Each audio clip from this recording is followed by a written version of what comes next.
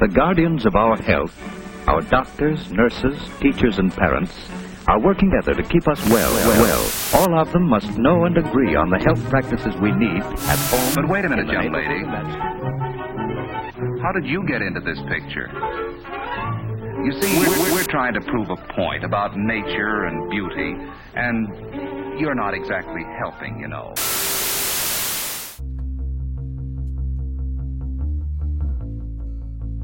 Welcome to Gyno Girl. Long time no talk, folks. I'm your host, Rosa Tobin, and I'm so excited to be back and bringing you the extended interview with Sean from Planned Parenthood that I mentioned in our last episode on Pap smears. Is this the part where we should just start chanting vagina? Vagina, vagina.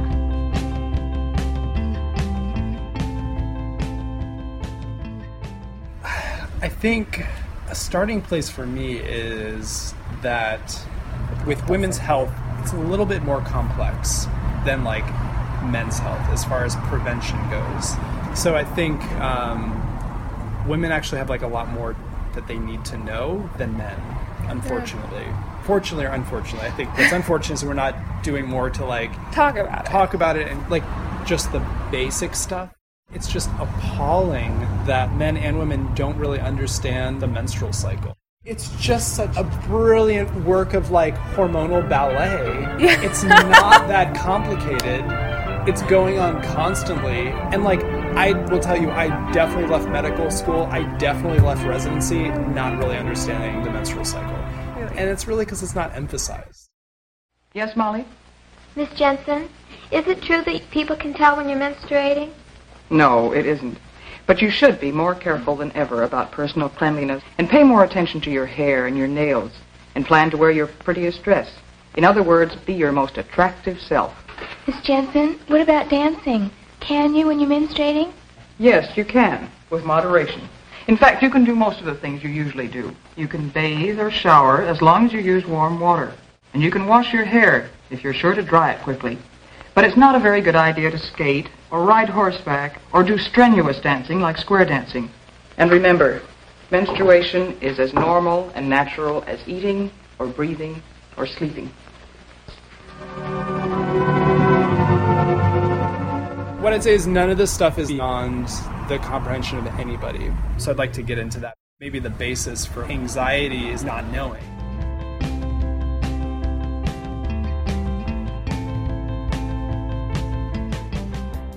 And then worse than no information is the misinformation.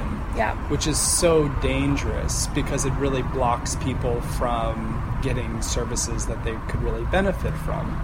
You know, I still talk to so many young women who think that birth control will prohibit them from getting pregnant in the future. Or an abortion will, you know. And some of this does have some fact. We have a history of forced sterilization of minority populations. So it's like no wonder that when a woman went to the gynecologist for some kind of procedure and then after that time could no longer get pregnant, that's how these kind of beliefs start. But let's be honest that the beliefs do have a place in history and a fact to them.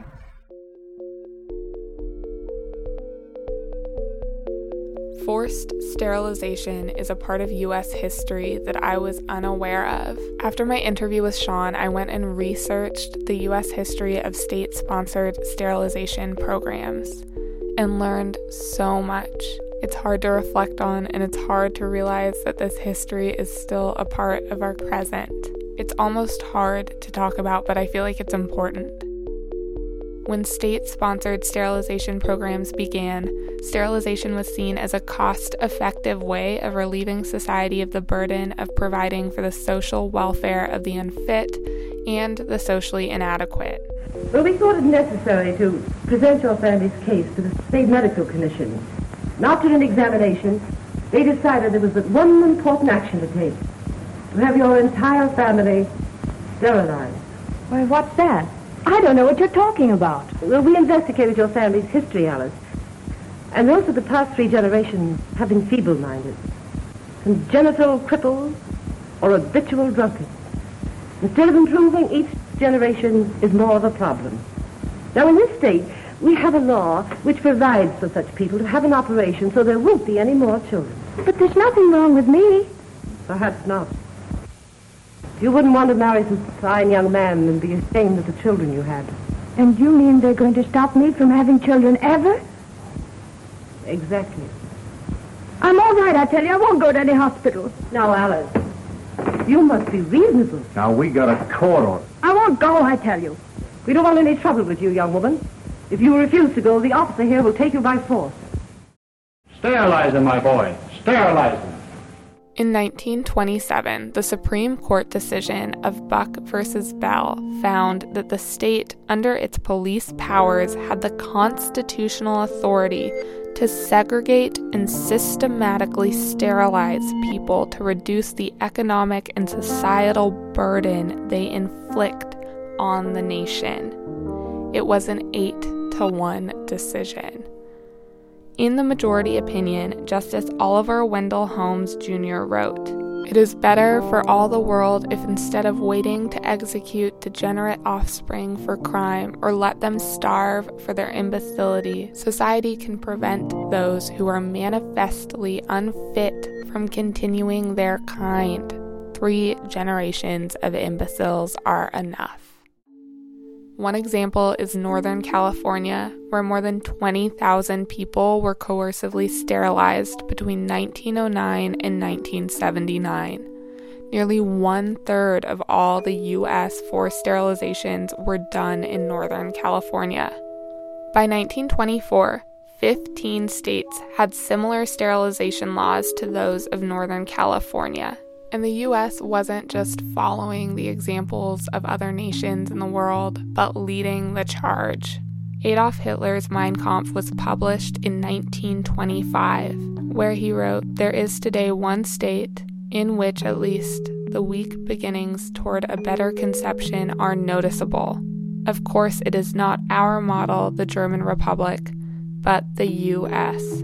Reich deployed nearly identical laws to those of the U.S. in 1933. Historically and currently, forced sterilization practices target minoritized populations. Throughout the 20th century, Latina women in Puerto Rico, New York City, and California were specifically targeted by the government for sterilization.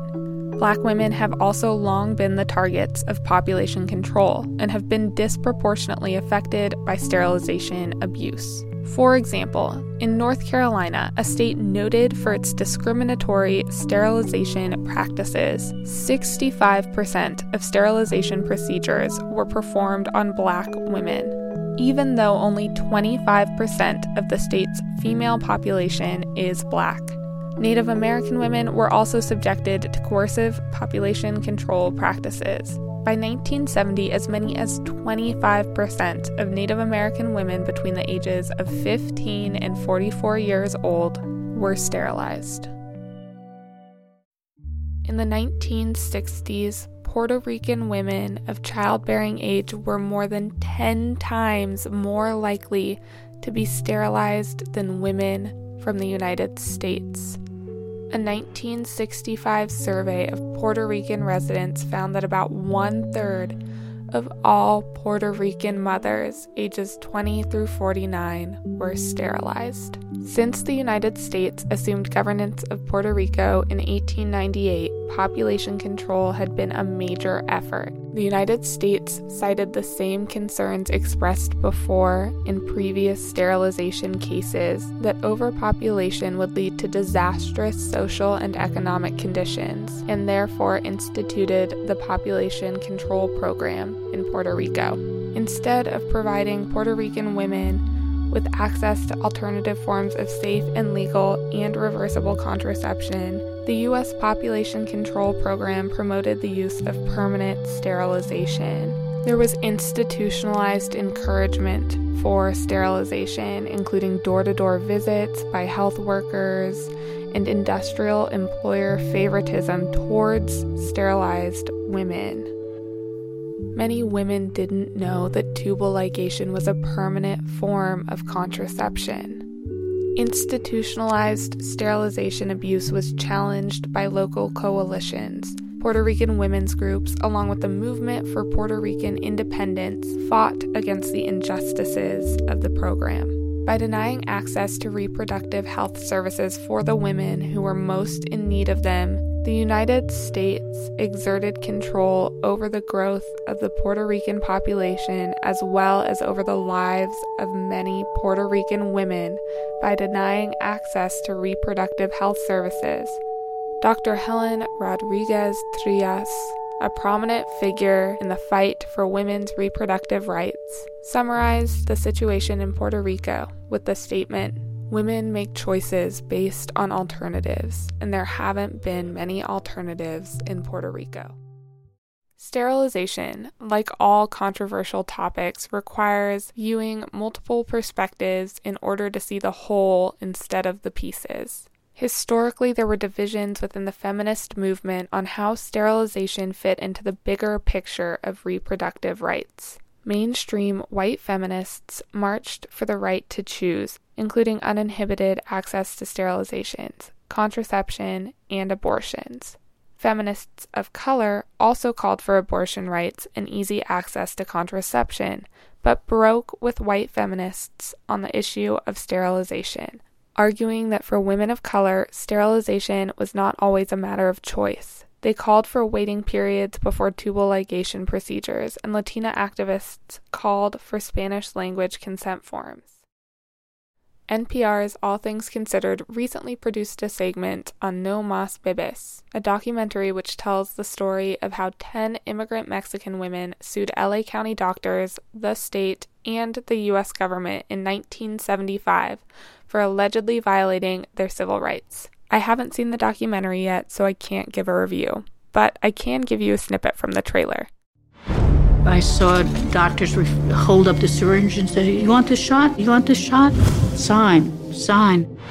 You better sign those papers or your baby probably could die here. I couldn't believe that something like this was happening in the United States. Do you know that you've been sterilized? They have no right. That's not their decision. It's our decision. If you want to learn more about the documentary and viewing opportunities, visit nomasbebesmovie.com. Directors Tahima Peña and Espino say their goal was to document a history that continues to repeat itself, pointing to nearly 150 women sterilized in California's prisons between 2006 and 2010. So yes, misinformation can and does impede individuals getting the health care they need. But it's difficult when this misinformation is actually fact-grounded in past and present. When I first started researching forced sterilization, one of the most shocking realizations was how recently these historical events occurred, and that forced sterilization is still happening in the United States as well as worldwide. Trust needs to be rebuilt between people and communities affected by forced sterilization and healthcare institutions. I strongly suggest taking the time to do a little research on your own.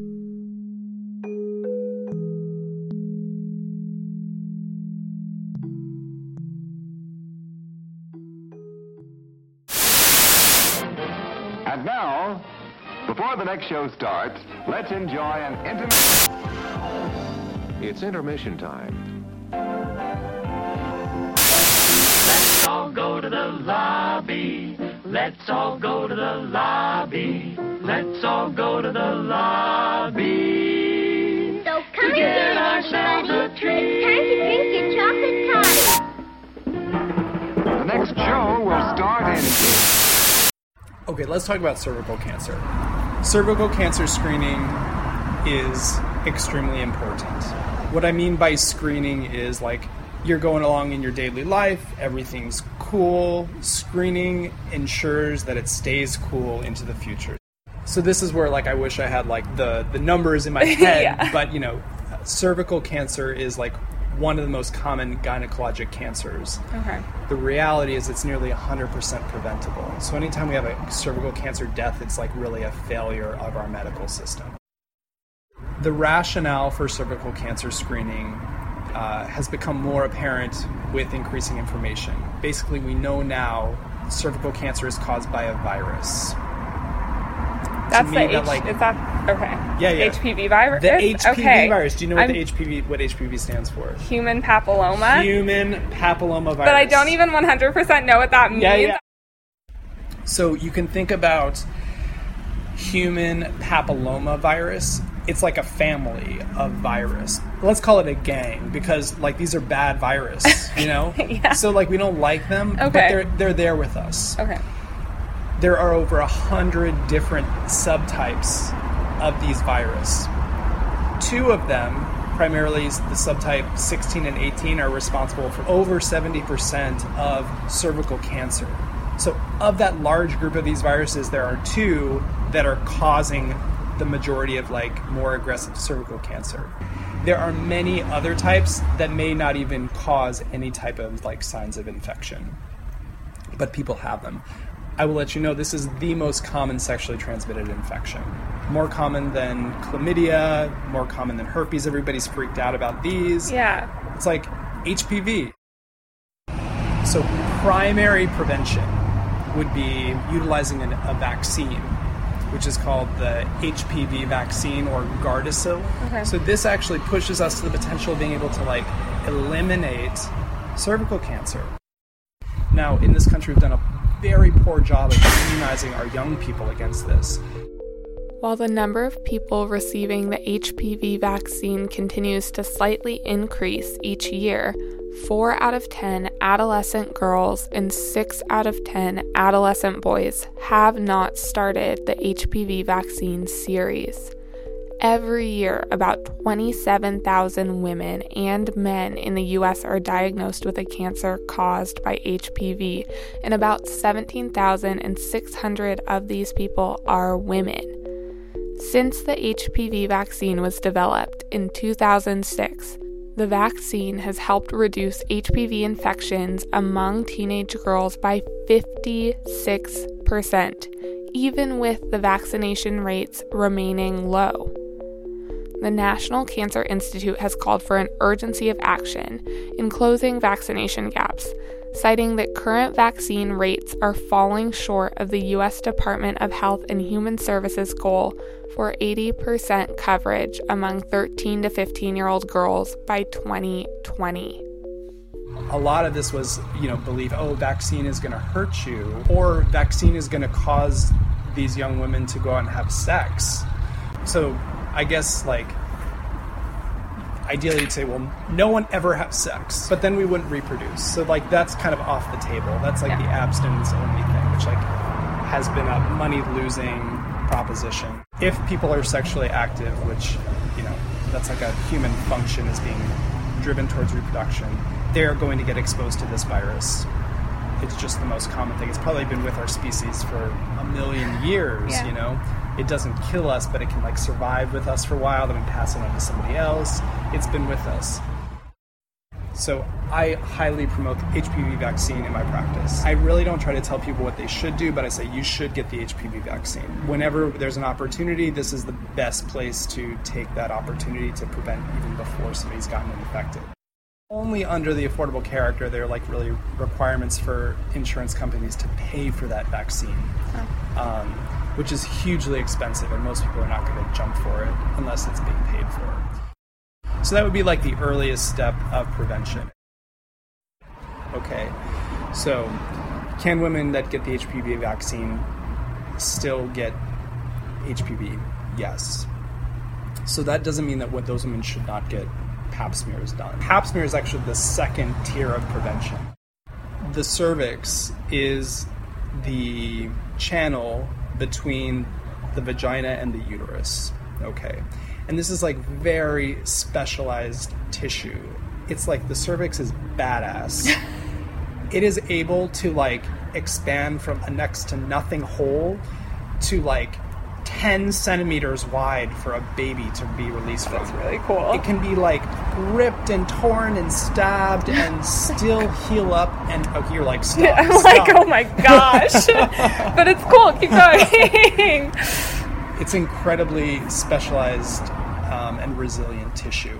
It's also constantly regenerating from the inside out. It's a tube, so the inside layers of cells are cells that are different that are on the outside layer. So the inside layer is kind of constantly pushing out to the outside and regenerating. So this is the primary site where the HPV virus can cause infection, is on that outer layer of the cervix. So we need to first be able to visualize the cervix, which when you're first starting to do these as like a medical student or something, you're just praying to God that you can find the cervix. You're just like, please, what do I have to do to find the cervix? Oh but my gosh. After you kind of get used to it, you can kind of see different variations. In the tissue, you can kind of usually find it. Some women, it can be a little challenging. Anyway, once we visualize the cervix, we take what looks like a small broom and we basically twirl that on the opening of the cervix. And what that does is it scoops up a bunch of different cells. There's a variety of normal appearance to cervix. Have you ever checked out mybeautifulcervix.com? No, I haven't, but I'm intrigued. Okay, so this is where people post a bunch of different pictures of different cervix with IUDs in place, with that's so different cool. variations about what can be normal, because this is a very difficult place for somebody to see on their own body. I looked it up. You might recall that I mentioned in our last episode on pap smears that I'm not the type of person that wants to spend my free time looking at internal organs. And yet, I found myself on mybeautifulcervix.com. It's exactly what you think it is, folks. It's a whole bunch of pictures of cervix. And you know what? I think it's an absolutely fantastic idea to have this place where women can go and look at cervix and learn to feel comfortable and accept their own as beautiful. That being said, I think seeing my own cervix kind of filled me up on cervixes for a lifetime. So I'm feeling pretty good. But I thought I'd put it out there. It's exactly what you think. It's a lot of cervix online. So do with that information as you will. Once we collect that sample, in the past it was done by a pathologist who would take a look under a slide, like under a microscope. Okay. And give their impression of what the cells look like. Now it's an automated process. What does that mean? They run this stuff with like a computer in Texas. They run the cells? Yes. Through a computer? Yeah. Oh my gosh. Well, they're probably put on some kind of plate or something. Okay. And I think they have some kind of like algorithm. There is probably a pathologist involved somewhere in the process, but from my understanding, a lot of it has become automated. It's just mind-boggling. Okay, yeah. Because there's a tremendous volume. So, which is a good thing, yeah. Yeah, which is a good thing. So cervical cancer screening in general in this country, the recommendation is for it to begin at age 21. Mm-hmm. There's actually like an organization called the ASCCP, which is like, I don't even know what the acronym stands for, but they like get together and they like decide the stuff. So the stuff is not written in stone. Wow. It's just people, pathologists, gynecologists, family medicine specialists, epidemiologists. They get together, they geek out on HPV and cervical cancer screening, and I'm sure they like fight about it. Debate it, and like their recommendations change over time. And it used to be related to when did a woman have her, this is so weird, it's in like the journal's sexual debut. Oh my God, no, like such weird terminology. Yeah. It sounds like a ball. I know. After all, she's only... Daddy, don't be so silly. I'm not a baby anymore. I know, dear, but, no. No, honey, I guess you aren't. The benefits of getting this done are early knowledge of cell abnormalities on the cervix that could result in a cancer later on, and being able to do something about it. There's some discussion of beginning to just test for HPV, which might be able to be done by a woman just doing a self-swab. So you just send a woman something in the mail, she does a little swab inside the vagina and sends it back. If we find HPV, we know that that's somebody we want to do additional screening. If we don't find HPV, we know that's a pool of people that is extremely low risk. So would the woman have to be locating the cervix then? So this is the stuff that's being studied. We're not there yet. I'm not like a biology guy. There you go. Says the medical director. The tests that are used for this rely on like DNA amplification technology. Okay. That's all I'm going to say about that. Okay. How much does the procedure cost? We live in America. We have no idea how much anything costs. But I have a friend whose name is Barack Obama, who, if your insurance company says he won't pay for your pap smear, I will personally call the insurance company. That's a good friend. Yeah. And I will tell them that if they don't cover it, then Barack is on his way. No. I mean, this is kind of absurd. But this goes back to what we were talking about at the beginning with the nature of women's health is that it's more complex than men's health. Okay? So there's hormone changes going on a monthly basis. Okay? Men have nothing like that. Through normal human behavior, which is sexuality, women have the potential to become pregnant.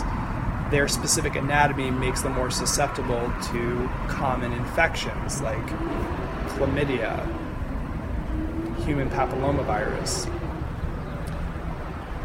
And we are going to make women pay for it. That's not right. It's shocking to me that we've gotten this far with making women pay for this stuff. That's been a big change since the Affordable Care Act is guaranteed coverage of these essential preventive services. And there are still loopholes that insurance companies are trying not to pay for this, especially in other parts of the country. Okay. We live in the great state of Washington. Since beginning practice here, I've had zero problems. But a lot of insurance companies, they got pushback about not wanting to cover the HPV vaccine or certain birth control methods. It's a work in progress, but it's going in the right direction. Okay, let's talk numbers. 17.6 million people have gained health insurance coverage because of the Affordable Care Act. Of those 17.6 million, 6.1 are young adults between the ages of 19 and 25. In other words, 9 in 10 Americans now have health insurance. And 39.5 million women and 28 million children have benefited from annual limits on out-of-pocket spending on essential health benefits. The numbers speak for themselves. So I couldn't tell you how much it costs, but what I can tell you is that the cost of a cervical cancer death is much more than preventing it in our society.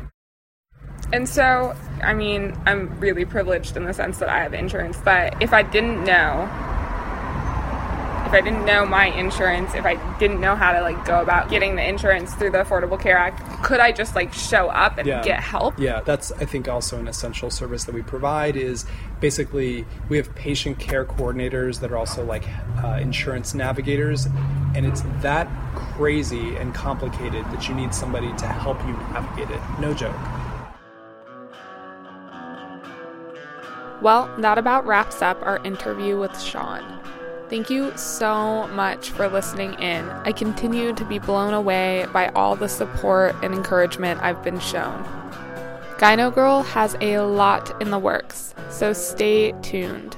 And in the meantime, the music you heard throughout this episode, in order of appearance, was Chastity Belt's Joke, Mons Jasset, August Stars, Poddington Bears, Rain on Glass, Sepia, Trinity Alps, and Holding Hands, and rocking us out are the Serotones with Don't Need It.